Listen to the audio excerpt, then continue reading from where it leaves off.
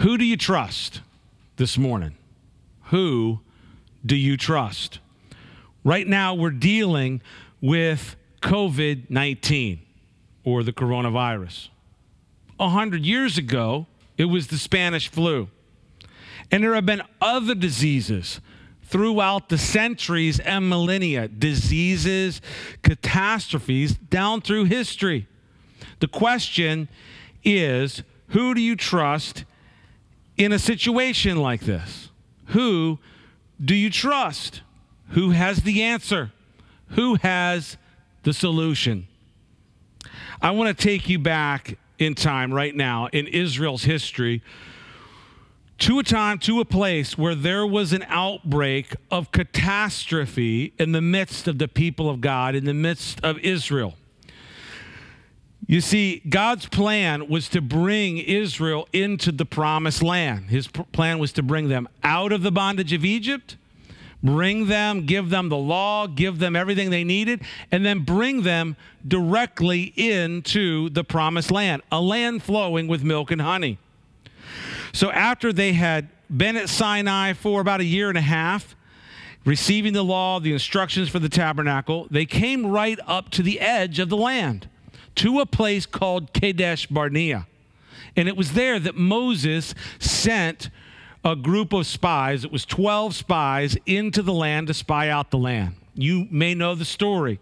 Those spies returned, and 10 of the spies had negativity to share, a bad report.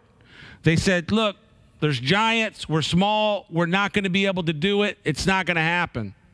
Only 2 of the spies came back with a good report, Joshua and Caleb. The problem was that the people believed the 10 that had the negative report.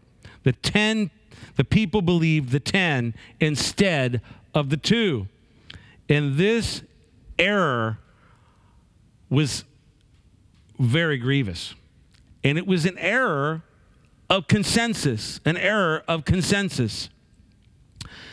Everyone agreed with the larger group. The only problem is that when you go along with believing what is the consensus, sometimes everybody can be wrong, right? And on this occasion, they were. Sometimes consensus can be fatal. Years later, Israel finds themselves still in the desert, 38 years later, to be exact, and they wandered in the desert, and they were coming around to a place called Edom. God was positioning them to bring them into the land, only it went downhill from there again. The people began to complain. They began to be discouraged, and they spoke out against Moses and God, and they said, there's no water here. And they said, why'd you even bring us out here? We've been out here just doing this whole thing. Why? What's going on? And the Lord sent fiery serpents into the camp of Israel, and these snakes, these serpents, began to bite the people, and they were fiery. They had a sting and a burning to them, and the people, some of the people were dying. The serpents were called fiery because the burning sensation that the venom caused as the snake would bite you. So the situation was a real catastrophe, a real emergency. People were dying. But what could be done? What was the solution? There's an emergency. There's an emergency. Let's pick it up in Numbers chapter 21, verse 4. It says this: Then they journeyed, Israel, from Mount Hor by the way of the Red Sea to go around the land of Edom. And the soul of the people became very discouraged on the way, and the people spoke against God and against Moses. Why have you brought us up out of Egypt to die in the wilderness? For there's no food and no water, and our soul loathes this worthless bread. So the Lord sent fiery serpents among the people, and they bit the people, and many of the people of Israel died. Therefore the people came to Moses and said, "We have sinned, for we have spoken against the Lord and against you. Pray to the Lord that he take away the serpents from us." So Moses prayed for the people. Then the Lord said to Moses, "Make a fiery serpent and set it on a pole, and it shall be that everyone who is bitten, when he looks at it, shall live." So Moses made a bronze serpent and put it on a pole, and so it was, if a serpent had bitten anyone, when he looked at the bronze serpent, he lived. There is an emergency. You see, the people had come around to Edom, and they were very discouraged. They complained against Moses. They complained against God. They said, "There's no water out here." And did you hear that? "We loathe this bread." Remember, God had been supplying them manna every morning and sustaining them. "We don't like this food, and we're going to die." And so the text we just read said God sent fiery serpents, and these snakes bit the people, and they were dying. And the serpents were called fiery because of the burning sensation that the venom caused as the snake would bite them, and then that the burning sensation was something lethal. It ended up killing many of the people. Just a few days ago, it was getting later in the evening, and it was pretty much my bedtime. And I went upstairs to kind of turn in, and I got in bed, and I was just laying in bed reading an article on my phone, when all of a sudden there was just this tremendous burning sensation on my arm, on my left arm.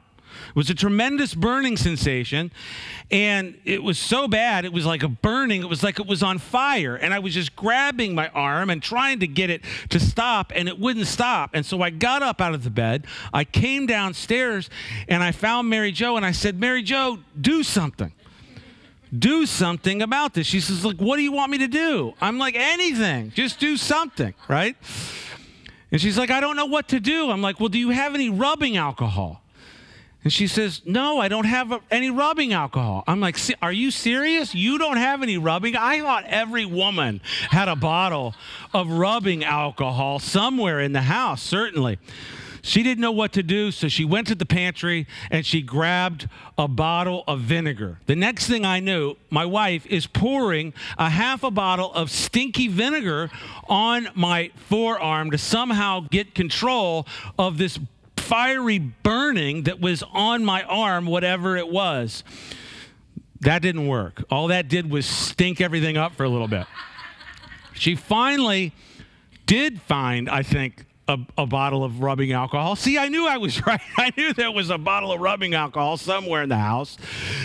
We got rubbing alcohol, and we probably got plenty of toilet paper, okay? So we got the rubbing alcohol. We got that swabbed on there. So we had vinegar. We had rubbing alcohol. She had some, what was some of the other stuff she had? She had some type of cream, hydrocortisone. And then she put some Neosporin on it. I mean, at this point, we were just like, whatever you got, just, whatever is going to do the trick, because I can't deal with this. I mean, this is bad. We tried everything that we thought would work to stop the burning. You see, the people were being bitten by snakes, and they were burning. And the bite burned and eventually killed him. And there was no immediate solution in sight. So the people went to Moses, and Moses went to God. Moses was instructed by the Lord. He said, "Make a fiery serpent of bronze and put it on a pole. And whoever is bitten by one of these serpents, when you raise that serpent up, whoever looks upon the serpent will be saved, will stay alive, will not die." And so you have this serpent on a pole. Well, just a little bit about what this bronze serpent on a pole is. Bronze is the metal in the Old Testament, throughout the Bible, it's the metal of judgment.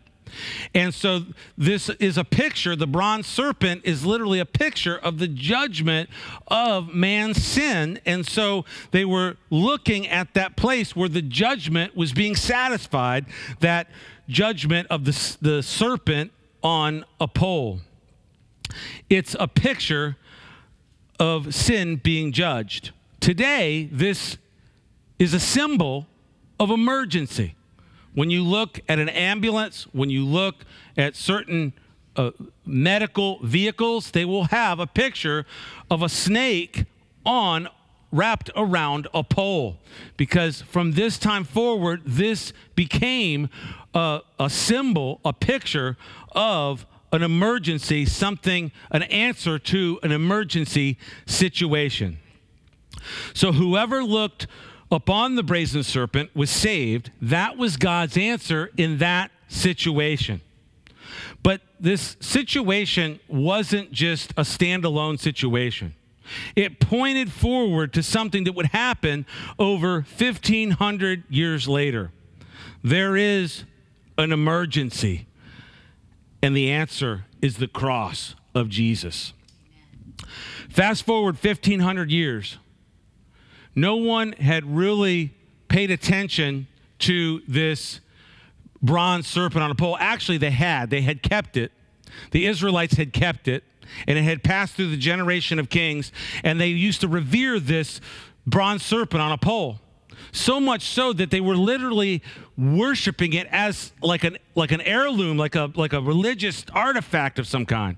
And it was when King Hezekiah came to power and he began to clean out the idolatry of the people of Israel that he said, this thing is just nothing. It's just a snake on a pole. And he broke it in pieces and destroyed it. It was never spoken of again. It was never, ever spoken of again. Until one night when Jesus was meeting with a man named Nicodemus. And he was explaining to Nicodemus how he could be saved, that he had to be born again, that he had to be born of the Spirit from above so that he could see the kingdom of heaven. And Jesus, in the midst of this discussion, he brings up, out of all places, out of all things, out of left field, he brings up the bronze serpent on the pole that Moses had raised up before the people. Jesus tells Nicodemus that he would be the fulfillment of that event, that solution. In John chapter 3, verse 14 and 15, Jesus said this, "As Moses lifted up the serpent in the wilderness, even so the Son of Man must be lifted up, that whoever believes in him should not perish, but have everlasting life, eternal life." So Jesus was speaking of the crucifixion.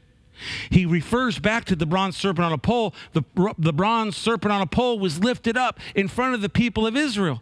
Jesus said, as Moses lifted up that serpent on a pole, the Son of Man will be lifted up. And whoever believes upon him will be saved, will have eternal life. Jesus was lifted up on the cross. He came into this world and he lived and he taught and he gathered followers and disciples and he taught them. And eventually he told them, I've got to go. I've got to go because I'm laying my life down. I'm going to be turned over. And he went and he gave his life up. And he went to a cross on a hill called Calvary. And he was nailed to a cross on that place. And they raised up that cross on that hill called Golgotha, the place of the skull. Calvary in the Latin. Yeah, that's what Calvary means. It's skull. Jesus was raised up on that place.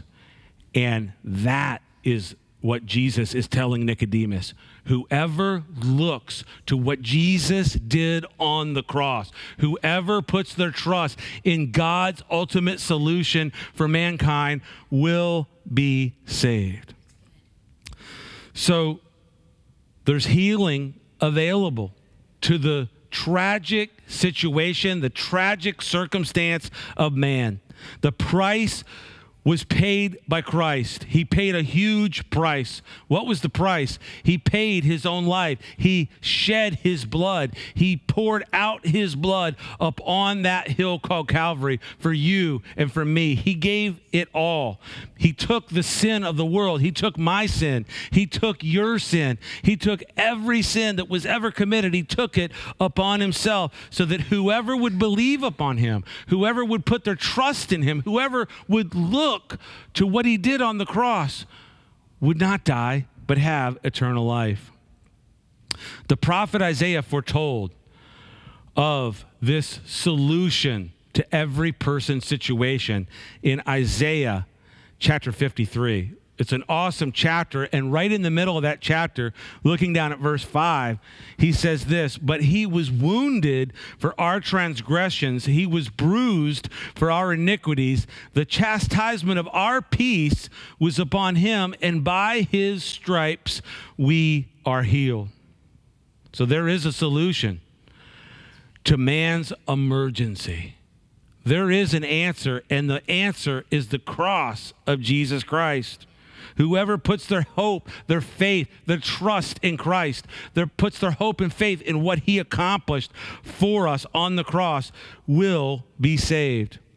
You go through life and you can manage your problems. You have different varying degrees of problems. Some problems are little problems. Some problems are medium-sized problems. Oh, I can do this. I can solve this. Give me a hammer. I'll fix that. Some other situations take some thinking, some doing, some working. But there's a problem that mankind has that he can never fix. He can never fix. The Bible tells us that it is appointed unto man to die once and then judgment. In other words, we will die and stand before God for judgment to be held accountable for our lives. If we're being honest with ourselves this morning, we've all sinned. We've all sinned. And we've fallen short of the glory of God. That's the way the Bible puts it. Paul put it like that in Romans. We've all sinned and fallen short of the glory. Back a few years ago, Will Smith starred in a movie called I Am Legend. Many of you will remember it. Some of you were like, oh, yeah, that one. It's the story of how the whole world was taken over by a pandemic. A genetically re-engineered measles virus, originally created as a cure for cancer, turned lethal and kills 90% of the world population and turns a remaining portion of the leftovers who weren't killed, 9.8%, into what appears to be this vampiric, cannibalistic mutants. I mean, they're humans, but they're more like zombies at this point. They are cannibalistic. At the end of the movie, a cure from the virus heals one of the patients, and a vial of her blood is taken that then is the solution and has the solution and the cure to the situation. The movie climaxes with a group of these zombie-type humans coming down into this basement lab where there's a glass wall, and they're banging on the wall trying to get in. And Will Smith's character is screaming through the glass, trying to communicate to these people, these human beings that are in this terrible, horrific situation with this disease. And he's saying, let me save you, as he holds the vial of blood that he knows is now the cure to the situation. He's saying, let me save you. Let me save you. The solution to the problem that we all have as human beings is to look to and to trust in the person of Jesus Christ. It's the solution of his shed blood. It's the cure of his shed blood that covers our sins, that cleanses us from all unrighteousness, that literally puts his life upon ours. And so let me say it this way this morning. He is legend. He is legend. Amen? Not in the sense of being a legendary figure, but in a legend in terms of what he accomplished. And you could almost put another superlative on that. The most legend. The most legend. He is legend, and he's here right now, and he would look right into the center of your eyes, into the center of your soul, and he would say to you this morning, let me save you. Let me save you. I have the answer to your situation. So I want to close this morning on this Easter Sunday by offering you an opportunity to put your trust and your hope in Jesus Christ. You don't have to have it all figured out. You just have to do this one simple thing. Put all of your hope in the person of Jesus Christ and what he accomplished for you on the cross of Calvary. Because as he was lifted up on the cross, whoever looks to the work of the cross and the person of Christ that accomplishes it, putting your trust in him, you will be saved. And I've got some good news. The grave didn't hold him. He gave up his spirit. He died on that Good Friday, but on Sunday morning, he was raised to new life. He was raised to life and came out of that grave.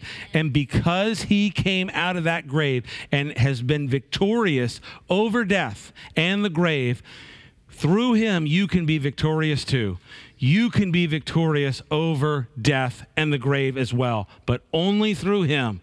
Only through him. He's the only solution. He's the way, the truth, and the life.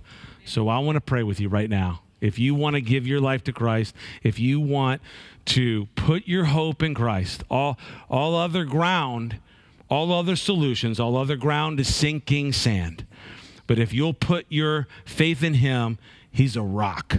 He's a rock of salvation, and he'll put your life up on that rock today. So I want to pray with you right now, if you want to give your life to Christ. Lord Jesus, I'm a sinner, and I've sinned against you. Please forgive me and wash me clean. I give you my life today on this Easter Sunday. I confess that you are the Lord of my life and that you are the Lord of all. I believe that you were raised from death and the grave on that third day, and that you are alive right now. And I put my whole trust in you and give you my life. And I want to serve you. Help me to follow you and to live for you. In Jesus' name, amen. If you prayed that prayer for the first time, or maybe you prayed it coming back to the Lord right now on this Easter Sunday, we want to invite you to get in touch with us, reach out to us through our YouTube channel or our Facebook site, and we want to help you and be in contact with you.